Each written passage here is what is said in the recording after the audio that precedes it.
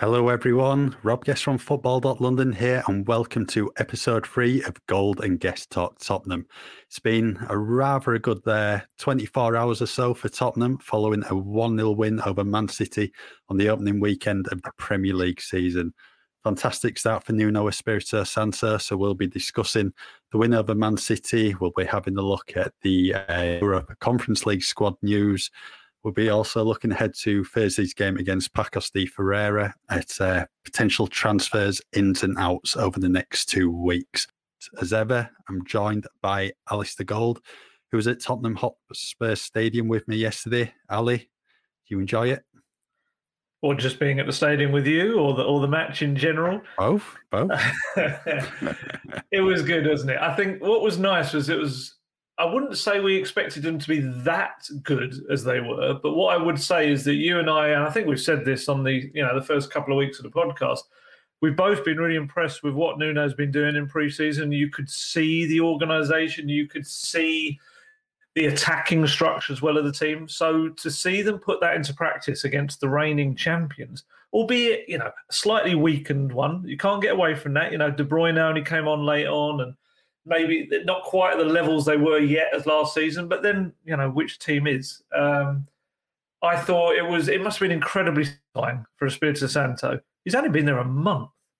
And I think a lot of the stuff we've seen, worked on in pre-season, particularly not only those front three players, but the defensive shield and also the defence really kind of came together. And I don't know about you, but it did. It felt like we've been quite fortunate. And anyone watching the games on the streams that Spurs have been putting up, we've been quite fortunate to watch the building blocks being put into place. And yesterday was like actually, it even works against the best teams. So, no, I was really impressed. Yeah, it was a great day. I mean, is it now the best moment we've had in the stadium so far? We've seen victories against Man City before, but given fans haven't been in the stadium for 16 months or so, I mean, it was just absolutely fantastic yesterday. It was brilliant before the game. I mean, when Son found the back of the net, it was absolutely booming in there. It was just a really, really good performance, and it was just great to see Nuno Espirito Santo get a win on his first game in the league. And I think everything just came together really yesterday. I mean, before the game, he was doing his pre-match interview with Sky Sports, and he received a huge cheer from the fans in front of us where we were sat. And then got a huge one after the game. It was just a brilliant performance. Everyone played the part yesterday. You cannot fault anyone. I think everyone at the very minimum was probably 8 out of 10. So really, really good. I mean, 2 of the standout players, Japhet Tanganga and Oliver Gonzalez, they were very good. Yeah. There were some terrific performances out there. There were a lot of terrific. It's very difficult, really, to point out anyone afterwards who you could say had a bad game. I generally can't think of anyone that did. Even the subs coming on all did their little bits. Even like Romero in the final minutes just coming on. I think Spurs put up a funny little tweet as if to say something like 100% of everything he did, he completed his aerial duels, all of that. And but I mean, it's difficult, I think, to not focus in on the 2 homegrown players. The 2, one of their own, as it were. Japhet Tanganga he set the stall out from the first minute. It was a crunching tackle on Sterling, I think it was. Just absolutely said, right, this is what we're going to do today. You try and work around this. And he was, bearing in mind, he had 2 very different kind of attacking threats coming at him in Sterling and Grealish. That's like one pacey guy that can turn you inside out, and another guy who's got a different kind of like a guile to the way he plays, and at any moment can play a very creative ball, or he can beat you with a dribble.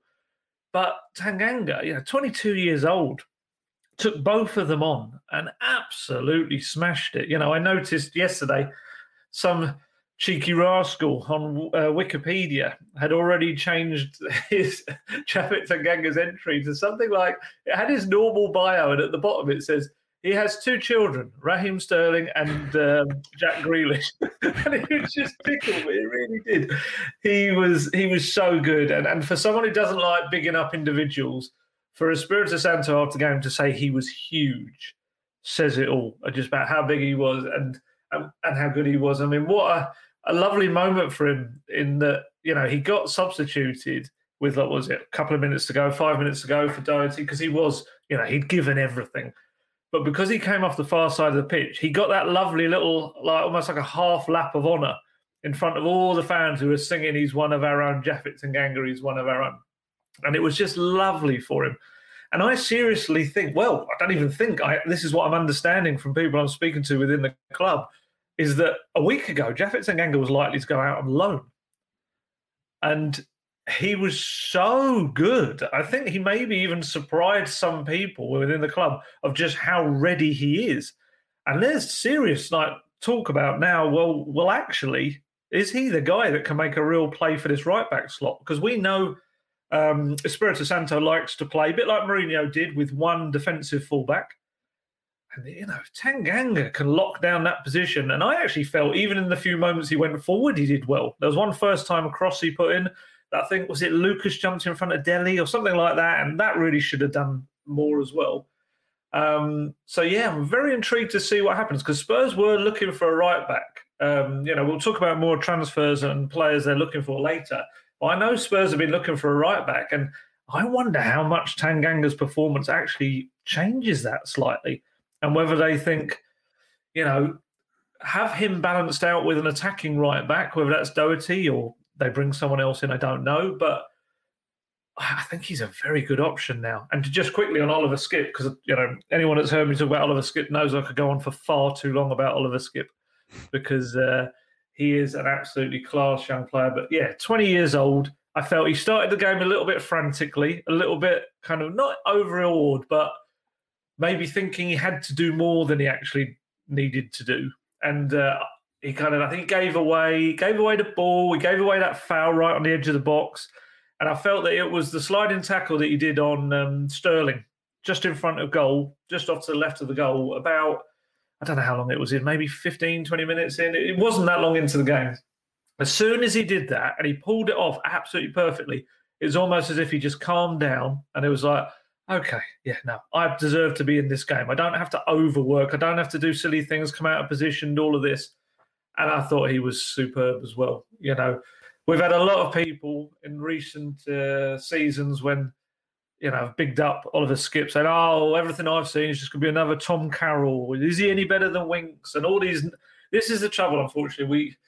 We all do this with all of our clubs. Sometimes we kind of big up a young homegrown player, and then when they reach the level of the first team, we start to pull them back down again when they don't consistently do what we wanted them to do, despite the fact that that's exactly what happens with young players. They are going to be inconsistent.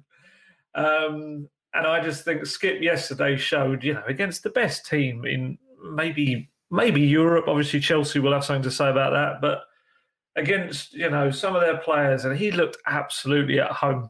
If you think about it with thoughts about maybe loaning him out again, some people saying, no. Look, him and Højbjerg look like a partnership that is absolutely ready to take on the Premier League. And then it's just about who comes in there next, which in the other position, which I'm sure we're going to talk about as well. Yeah, I think in terms of Skipp, as I mentioned last week on the podcast, he just doesn't look out of place at all. And he just looks right at home. And I think he's got the perfect player alongside him to guide him and help him in Pierre-Emile Højbjerg.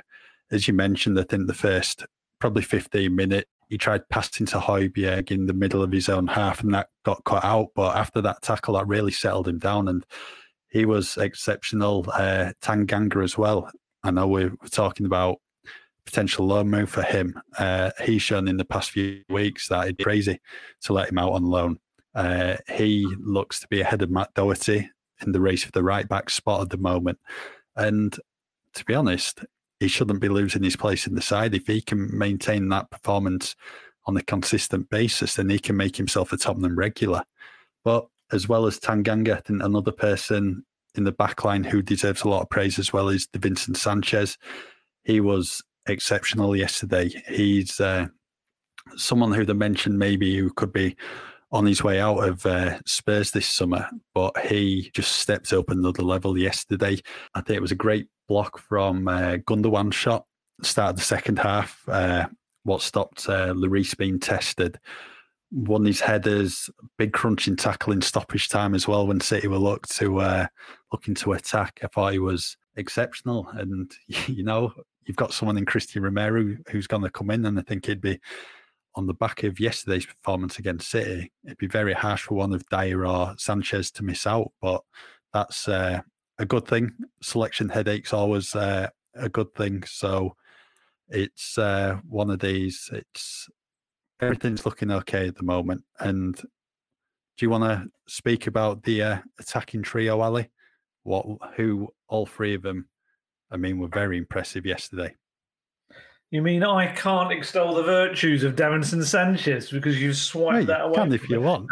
You can. You talk about Davinson all you want. No, just very quickly. He was class again. He was, we bigged him up after the Arsenal match, the last friendly of the pre-season, and I felt he just walked straight into this game in exactly the same mood. I said last week that people have said he's come back really confident after the Copa America, and I think we're seeing that. And a little kind of a shout out, I guess, to the defence, because a lot of fans, and maybe us as well, looking at that back line coming into the game, and you worry about how they're going to deal with the attacking riches that Man City are going to throw at them. And I thought every single one of them stepped up. So Davinson Sanchez and Tanganga were the standouts for me, but I thought Dyer was very good as well. It's only probably because Sanchez made that saving block in his box, and he made that massive tackle late on in added time as well, which was so vital. I think that just elevated him slightly. But I thought Dyer and Reguilon both played very well as well. Barely put a foot out of place in defence. And Lloris had one meaningful save to make from De Bruyne, and it wasn't even a really difficult save. Defence. But I will talk about the attacking players.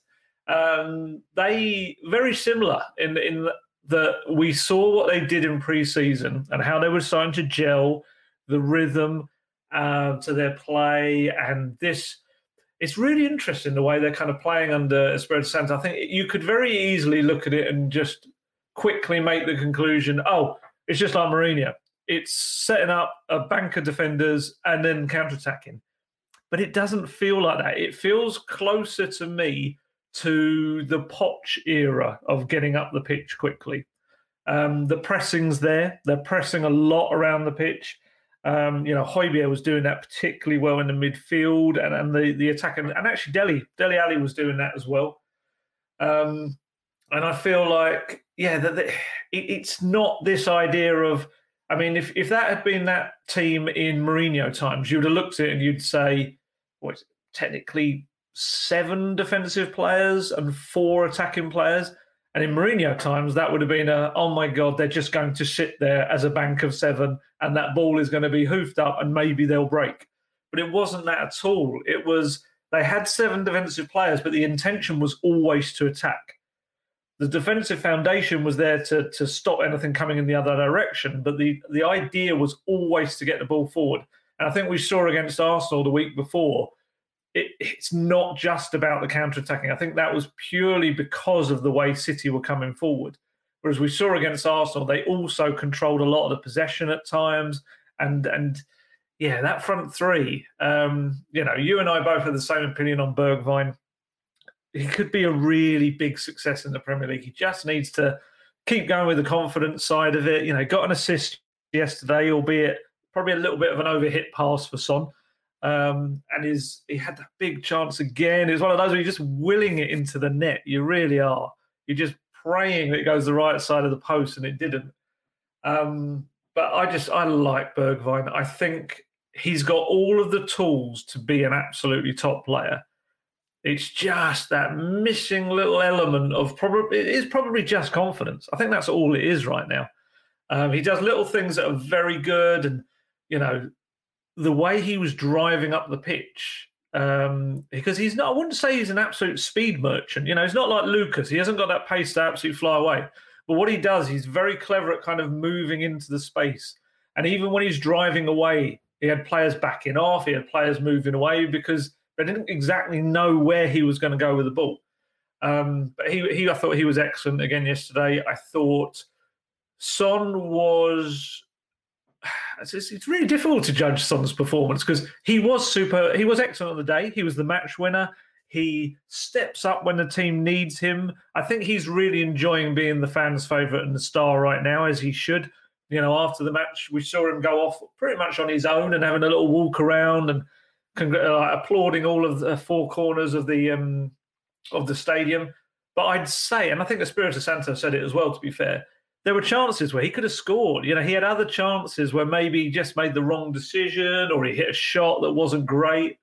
And I think I'm very intrigued to see kind of how he develops this season, exactly how he's used, because he's developing into quite the central striker. You know, you could have looked at yesterday and wondered how that ball was going to stick up top, but it wasn't really coming back as much as I think a lot of us thought. I just think Son's he's just hitting a new level. And Lucas, talking to people hitting a new level. A guy that obviously I've criticised in the past because I've always felt the end product was the missing thing. And I think, especially 2021, if you look at kind of what he did towards the tail end of the season for Mourinho and then I think Ryan Mason as well, and now what he's doing under Espirito Santo in pre-season in this game, he's far more efficient with what he's doing. There's less waste. There's less, trademark, beat two-man, run into a third. He's not doing that. What he's doing with the ball is actually making a difference. And I'm quite excited to see what comes from Lucas now. He's a player that, I wouldn't say I dismissed him, but I kind of saw him more as a fringe player who could come off the bench and do things. But I think he's proved yesterday, and certainly, in the pre-season and then towards the end of last season, that he's got every right to fight for a spot in that team. You know, he's got Brian Hill coming in, and we think maybe another attacking midfielder will join them. But yeah, I don't know about you, but I think Lucas is probably one of the most improved players in 2021. 100% agree with you. I think a lot of it probably changed. I think it was the Chelsea match when him and Lamella came on late on. And after that, because they put in a really good showing in the final 20 minutes, after that, that's when Mourinho stuck with them two in the team. And Lucas really, I think, kicked on from there. And what we've seen so far in pre-season is he can get goals. He's been, a bit of a creative player as well. Lane linked up really well with Bergwijn and Son in that front three, and he's just carried that form into the new season. And, if he can carry on, then he can become a bit of a undroppable in Nuno's team. But I think what the problem with Lucas before, I know you alluded to that, when he'll go past two men and then he'll run into the third one and he'll lose the ball. I think what's let him down at times is his productivity in the final third. He should be getting more goals. He should be getting more assists. But then, you can mention that about Bergwijn. You can mention that about any attacker. If he can, add the goals and assists to his name, then he can definitely be a regular starter in that team. And the way he's playing at the moment, he shouldn't be dropped. He's linking up so well with the team. He had some brilliant runs through the middle yesterday, especially that one what led to Bergwijn's chance. He must have run through about 4 or 5 Man City players. And there was a bit of a fortuitous deflection what fell to Bergwijn, but it was brilliant play. I think we saw a lot of counter-attacks yesterday when Spurs were hitting City on the break. A couple of times, Son lost the ball, was just decision-making really, maybe just taking a second too long. I think it was Bergwijn as well who put a pass to Ali that was cut out. But, it's the first day of the season. Everyone's going to be a bit rusty. I think it all came together in the 55th minute when they scored. And it's only going to get better over the course of the season. I think Lucas can play a big role in that, as can Bergwijn and Son as well. I think another player who we need to mention is Dele Alli. I know you thought he played well yesterday, Ali. I think he worked incredibly hard. He's in this new role in the team where it's more of a box-to-box, put in the work. Maybe a bit of quality was missing at times from him. but you just cannot doubt his work rate and how hard he was working yesterday for the team. Yeah, no, Delhi was very good. It was a difficult one because I ended up giving him 7 in my player ratings, and I was so close to giving him an 8.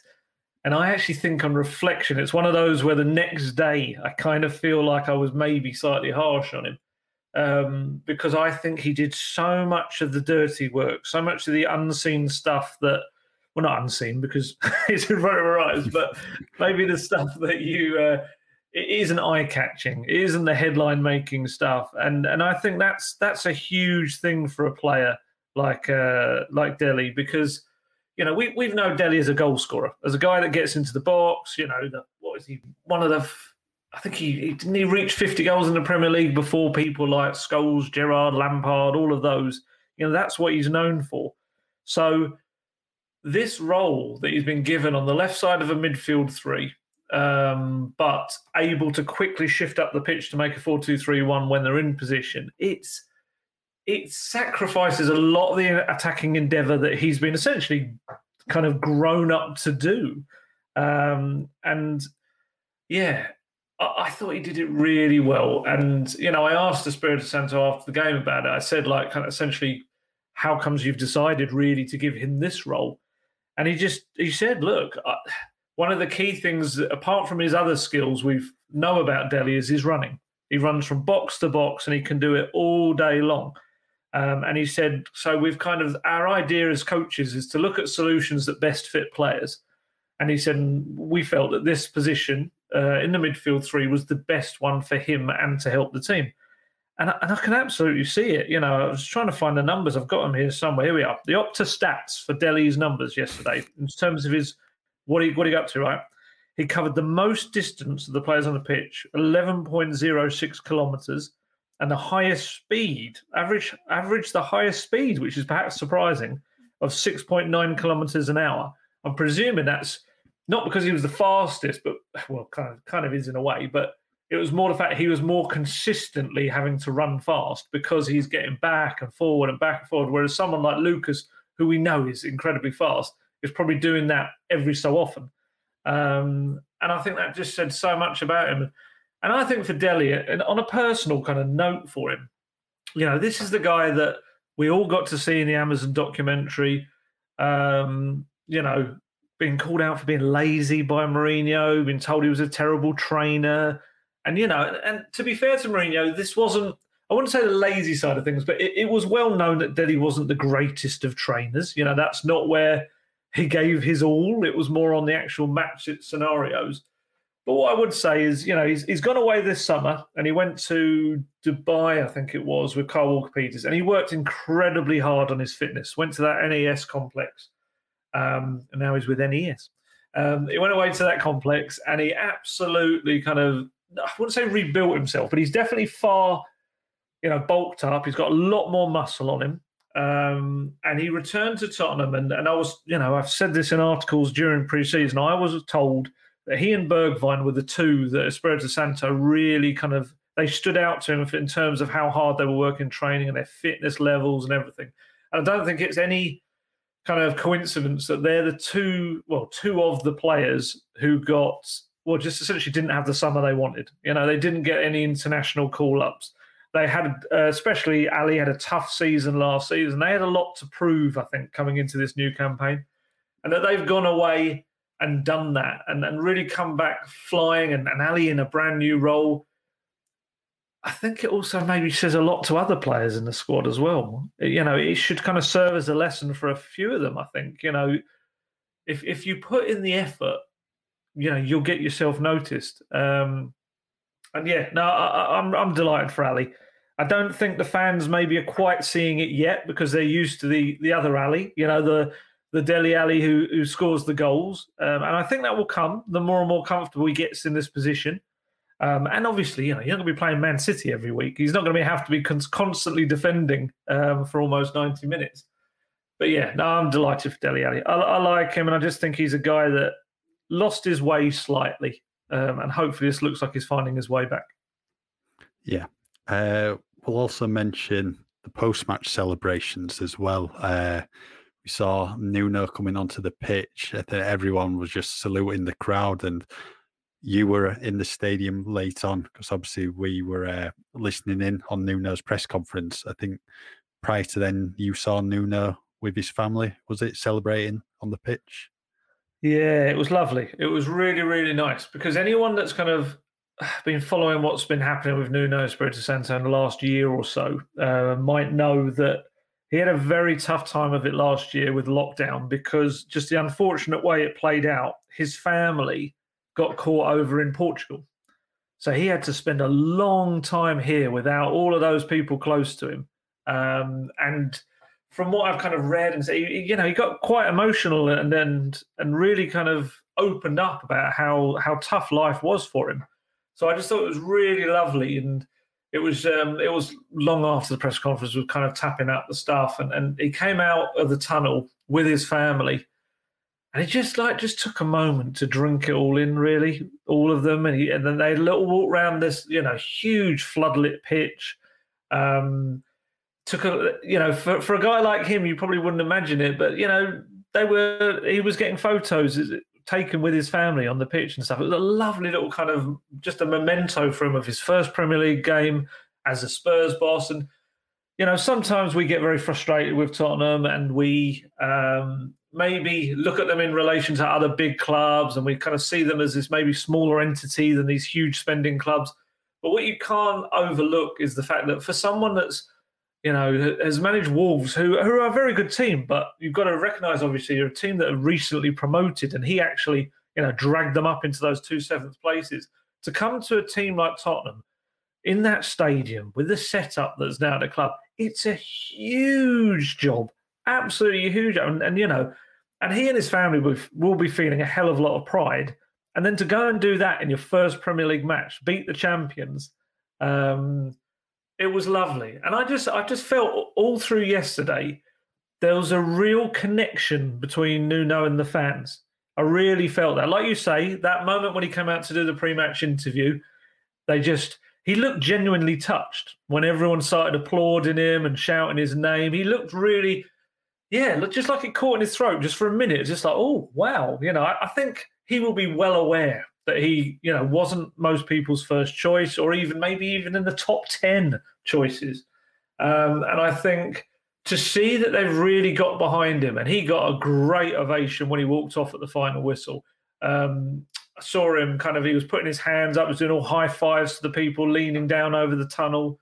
I think they're really connecting with it. And we found this, a lot of the Wolves reporters who covered him said that that's what the Wolves fans did. They really, really connected with him. And he, to them, was a bit like Poch is to Spurs fans.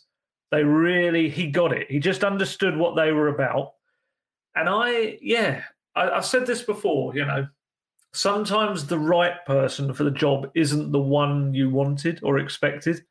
And I do wonder, and I know I'm going to get you to explain this in a minute as well, but I know you've changed your mind on him as well. And I just think, and I have to a degree as well, I wasn't expecting the kind of football we've seen either. But yeah, with a crowd that was so incredible yesterday, and they were brilliant, the crowd. The old cliche of a 12th man, but they were, oh, it was lovely. We joke about being in empty stadiums and being able to concentrate on our work and all silly stuff like that. But ultimately, when you get 58,000 or so fans like there were yesterday, oh my God, that's football, isn't it? That was back to what football should be. And I just felt that it could have been a game that could have been quite toxic in terms of atmosphere. It could have been all about the board, Daniel Levy, the owners, whatever you want to call it, especially if the result had gone the other way. But it went completely in the opposite direction. And I actually felt that connection between the club and the fans, maybe the players and Nuno and the fans, something that hasn't been there. If we're going to be perfectly honest, it wasn't really ever there during the Mourinho era. It never, and then a lot of that, to be fair, is probably because the fans weren't in the stadium, so there was no direct connection. It may have been because people don't like Mourinho, I don't know. But it just felt like the old Tottenham days again. It felt like Poch stuff and Poch times, and when the crowd were, the fans were proud of the Tottenham players again, and I loved it. But yeah, no, let you talk about Nuno Espirito Santo, because I know that you've changed your mind slightly on him as well. I have. I've been so impressed by him in the past 6 weeks or so since he took on the job. I can understand why there was doubters amongst the Tottenham fan base when he was appointed as manager, given how Wolves performed last season. I mean, we were having a chat pre-match about Nuno, and what I said was basically, I'm an Everton fan. We were heavily linked with Nuno for the job, and I personally wasn't keen on him going back basically on how Wolves performed last season. I think if he was appointed at Spurs or at Everton 12 months previous, I think a lot more people probably would have accepted it, given his stock was higher after having a really good run with Wolves in the Premier League and also the Europa League. And I think one aspect of Nuno, what fans probably weren't keen on, was Wolves weren't very good going forward last year. They were seen as a bit of a defensive team playing three at the back with wing backs. We've not seen that yet from the start of a game at Tottenham. It is 4-3-3 and it is an attacking 4-3-3.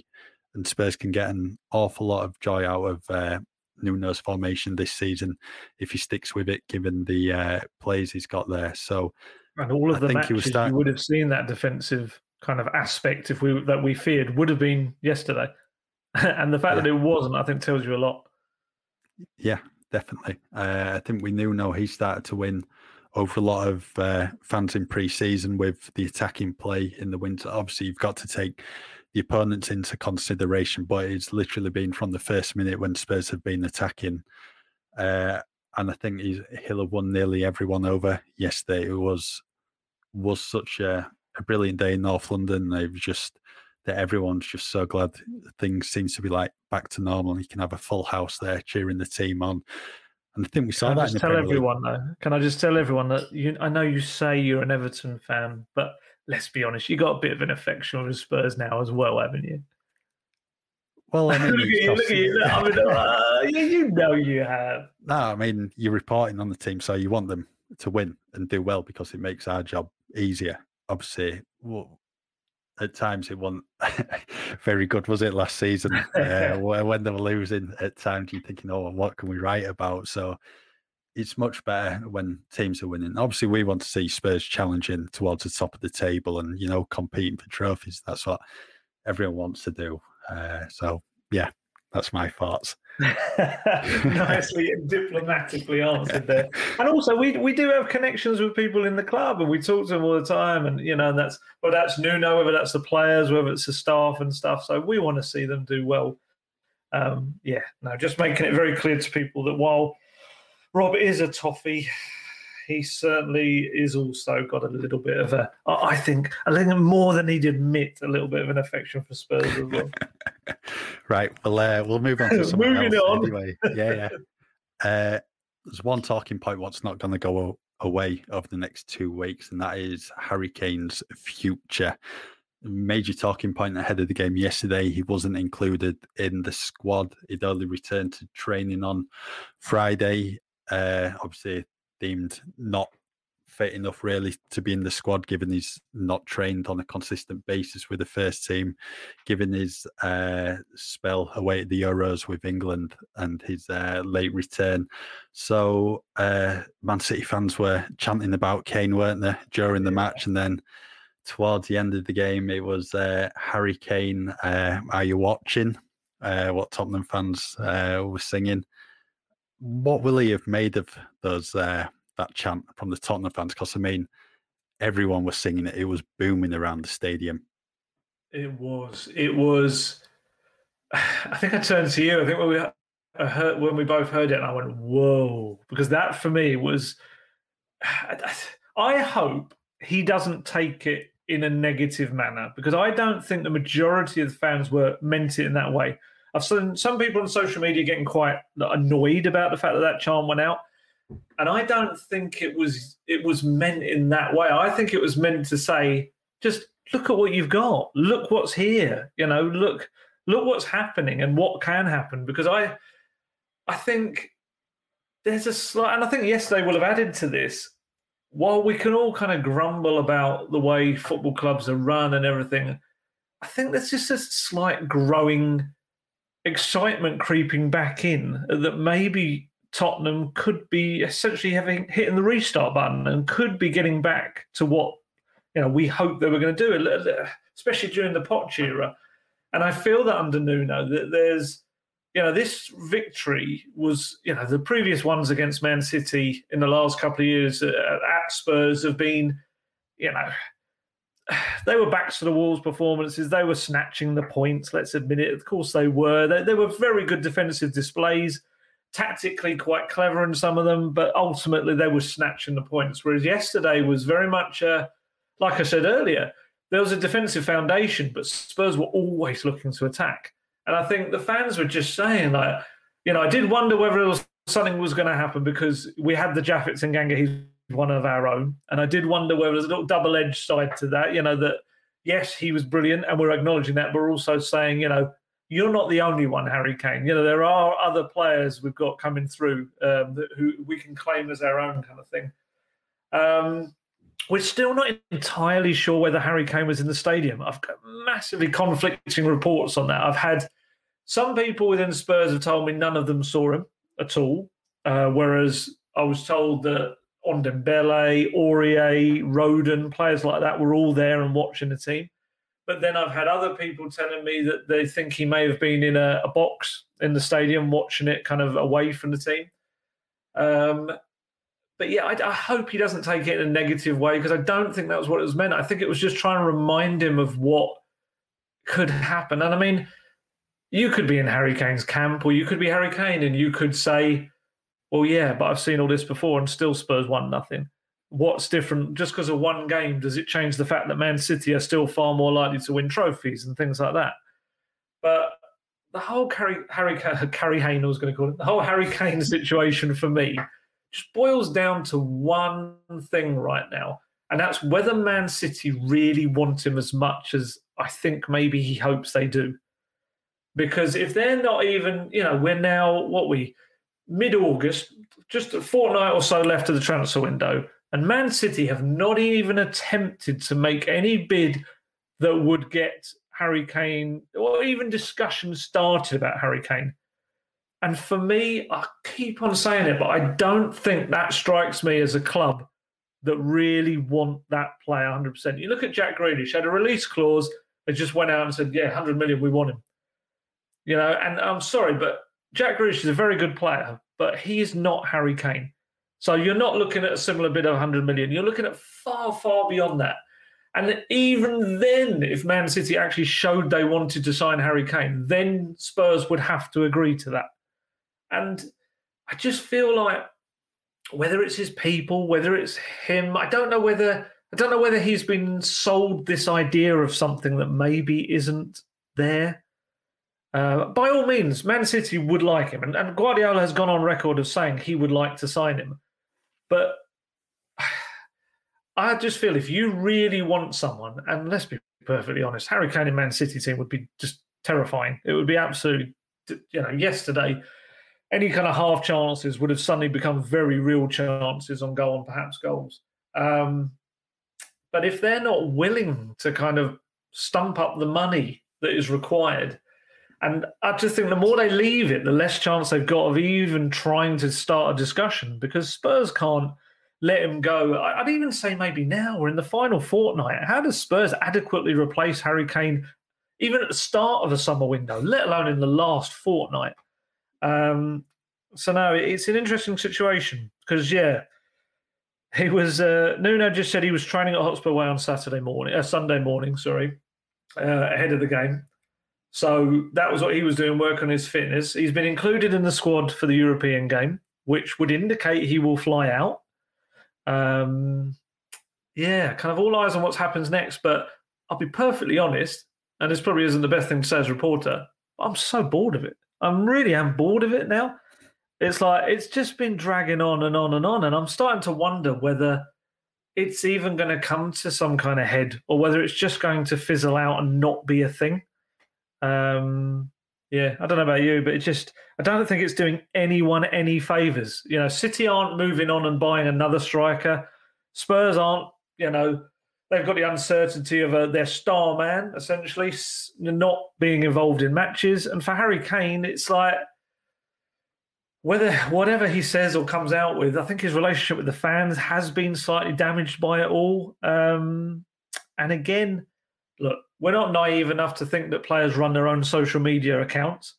But I just thought for such a prominent member of the Tottenham squad, who whenever he's missed a match, has very quickly, someone has put up on his social media accounts, well done, lads, congratulations, what a result.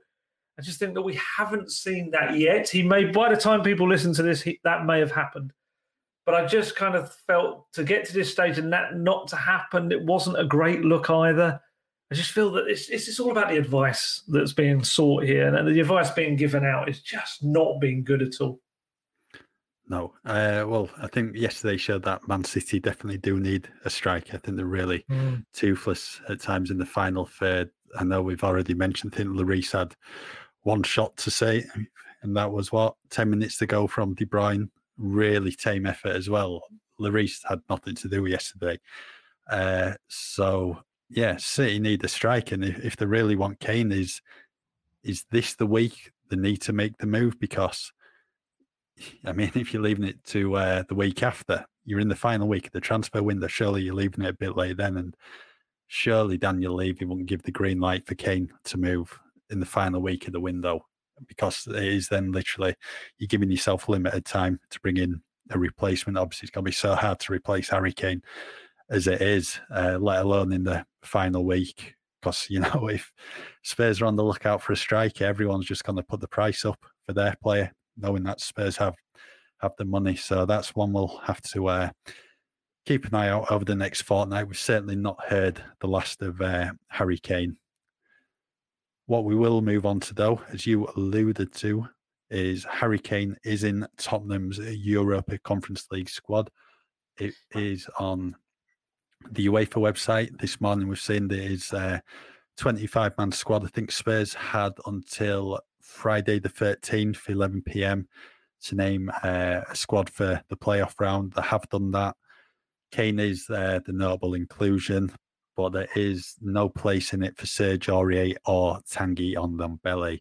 So read into that what you will. Other notable names in there, I mean, it's pretty much as you'd expect. Maxim Pascozzi, the young Estonian player, is in. Jack Clark's in. Cameron Carter-Vickers. There's no Oliver Skipp, Dane Scarlett, Niall John, but they will be on List B, what is for basically if you're born after, I think, January the 1st, 2000, and you've been at the club for a minimum of 2 years, you can go on the B list. So, no Tanguy Ndombele or Serge Aurier. But, Aurier's already made it clear he doesn't have a future at Tottenham with his contract up at the end of this season. And Ndombele wasn't in the squad again against Man City. A week ago, Nuno said he's not injured. It's just not the right moment for him. And this is the squad for the playoff round. So Tanguy cannot go in it for the second leg or the first leg. But I do think it said on the UEFA website you can make up to 2 changes, but they've got to be done within like 24 hours of the match. But that would then mean someone else would subsequently miss out on your 25-man squad. So, I mean, what does it mean for Ndombele then, Ali? Oh, man. It's another one that we just feel like we kind of go on and on and on about. And I think that's kind of down to the player. It's like, I don't want to, you know me. We spoke about this last week, still sending out the laminated membership cards for the Tanguy Ndombele fan club. But it's becoming more and more difficult to kind of keep maintaining that enthusiasm because, we're now on, like I said, the 4th manager of his time at Tottenham, including Ryan Mason. And it's like Mourinho, Mason, and now Espirito Santo have all had these little issues with him or haven't selected him for certain amounts of time. We know that this has been, previous coaches have said things about him in terms of just getting that level of consistency out of him. Espirito Santo clearly is being quite diplomatic in just saying it's not the right moment for him. But let's be honest. if you're not even going to give him a couple of minutes in a friendly matches, I think that kind of says everything about your thoughts on what he's given you. And I think the biggest thing that I've got about Nuno Espirito Santo is everyone that's worked with him thus far at Spurs has said the same thing. They're all kind of saying exactly the same things, that he's a quiet chap. He's kind of, people place him somewhere between Poch and Mourinho in the way he deals with players, in the way he talks to you, in his methods as well. And he's very quiet, prefers to observe for a little while, get an understanding of people, and then he'll, then he's very warm, and he's very, he's very clear in what he wants to say. There's no mucking around, complete transparency. He will tell you whether you're a player that he likes or he has in his plans, or he'll tell you if he's a player that's not. And I think most players appreciate that. I think a lot of them don't want to be told, "Oh, you're wonderful," and then you just don't play the next week or something. Like say Joe Rodon. I'd imagine Joe Rodon. I'm pretty sure he's not particularly delighted right now because he's currently seeing himself drop down the pecking order when he probably thought the summer exploits, the transfer market, we're going to see him go back up the pecking order. But I'd imagine that he will start on Thursday night. I'd imagine, if not, he will certainly get game time on Thursday night. Whereas with Ndombele, clearly that relationship with Espirito Santo isn't there, or isn't there yet, because he just doesn't mess about Espirito Santo. What I was told was very much like Poch. You're either on board or you're left behind. And that seems to be the case with Ndombele. We've said before, he's considering his options this summer on Ndombele, but I can't see how he goes anywhere, purely because for a club record fee, you're looking to recoup at least most of that back. And in today's current market, I don't know. There are very few teams that could do that and do that. Would those teams want him? It's just such a waste of a talent. It really is, because I think there's some in the club that are just hoping that this leaving him out is hopefully it'll be a bit of a wake-up call. It's like a move's unlikely. It could happen. You can't entirely rule it out, because they may look at a player they want to sign on a huge fee and think, well, do you want Tongi? It would be in exchange. It would be a huge missed opportunity for me. And I think there's a lot inside the club who feel that he could be a world-class player if just the manager can kind of get a hold of him, as it were. I just find it so disappointing. I'd say the Harry Kane, I'd say it's actually more frustrating for me than the Harry Kane stuff. The Harry Kane stuff, I think we knew was coming at some point. Whereas with the Tongi stuff, it felt like last season he was starting to get it. He was the fittest he's ever been. He consistently was much better in games. And I just feel like we're almost not quite back to square one, but it kind of feels like we've gone backwards.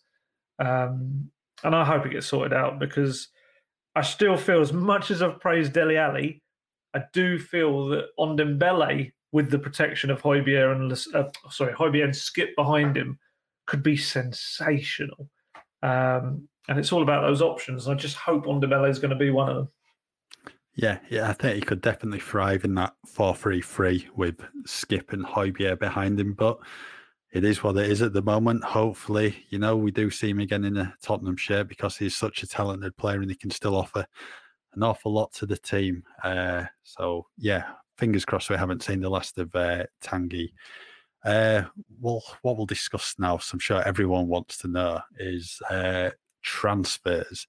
2 weeks tomorrow, the deadline. Spurs have already made a bit of a move in the market. 3 players coming in. A couple of long-serving players in Toby Alderweireld and Eric Lamela, who was actually at the double yesterday for Sevilla on his debut. Yes, he was. Coco making a massive impact at Sevilla in their win. His debut. Yeah, so we've seen a bit of a squad overhaul so far, and you'd imagine over the next 2 weeks we'll see players such as, your Jack Clarks, your Cameron Carter-Vickers, your players on the fringes of the team should move on, because, they need to play regular football, and then hopefully Spurs can bring in a few players. One of the players who they have been linked with is Dušan Vlahović of Fiorentina. Could Spurs be set to move for him, Ali? From what I understand, he's now kind of moved back to the top of the food chain, to the the top spot in the strikers they're looking at right now. Obviously, Martinez. Suddenly, it looked like there was a chance of getting him from Inter, an absolutely class player. At the moment, that door looks to have been, I wouldn't say entirely closed, but it looks to be someone slowly pushing it. You can hear that as the door's going.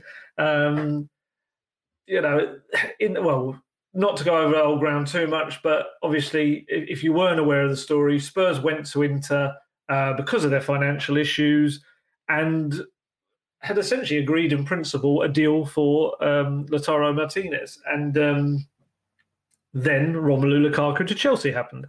And it absolutely blew that out of the water because obviously it's like, what was it, about 30, 40 million pounds more that Inter are going to get from that deal. And they said, look, we can't afford to sell both of them, both of our star strikers. So at the moment, that's fallen through. And it does sound like Inter have balanced up a fair chunk of their books. Because Hakimi went as well, didn't he? He did. Was it PSG? He went, didn't he? Hakimi went to PSG for big money as well. So they've raised quite a bit so far this summer.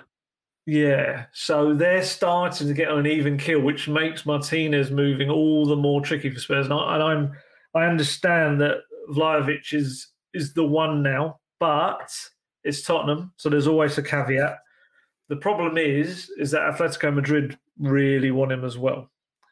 And as we've always said in the past, Tottenham don't really do bidding wars.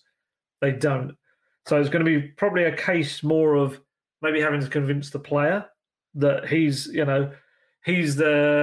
Spurs are the best kind of option for him. And obviously a key part of doing that will be to say, look, if Harry Kane is going to stay, you will be playing alongside him.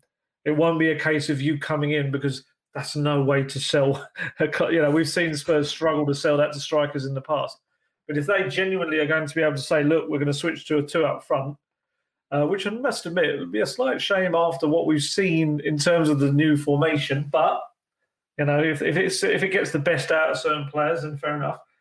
But yeah, keep an eye on the Vlahović situation. Certainly a player that I believe has shown a keenness to come to Tottenham. I don't know exactly where he is in terms of Atletico Madrid and what he wants there.